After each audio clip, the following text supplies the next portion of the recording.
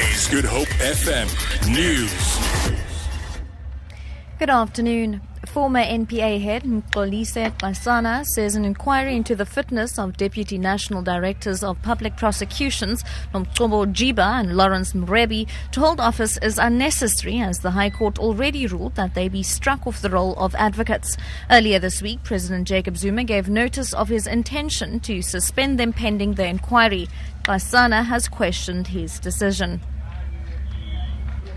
Why do you want to suspend a person who has voluntarily asked for special leave pending the outcome of all the appeal processes? I find it very strange. Unless I have a great suspicion that the president wants to say, after considering all the submissions made by Jiba, I am of the view that I am not going to suspend her, which will then pave way for her to go back to work. Funeral arrangements for 6 family members who died in a Bonteheuwel house fire earlier this week have not yet been finalized. 4 boys aged between 1 and 12 and their mothers were killed. The cause of the fire is still being investigated, but their uncle suspects that a candle may have toppled over while the family was asleep.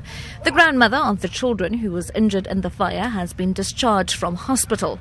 Her daughter, Bessery Arendse, says she is responding well to treatment. Arendse says the funeral will most likely be held over the weekend. We're still waiting for the DNA result. Maybe it's going to be on Monday, on Wednesday. Then we're going to take it from there. The detectives say to us, it's a private matter. The Health Professionals Council of South Africa's Professional Conduct Committee has distanced itself from yesterday's statement by the HPCSA that incorrectly stated that Professor Tim Noakes has been found guilty of unprofessional conduct.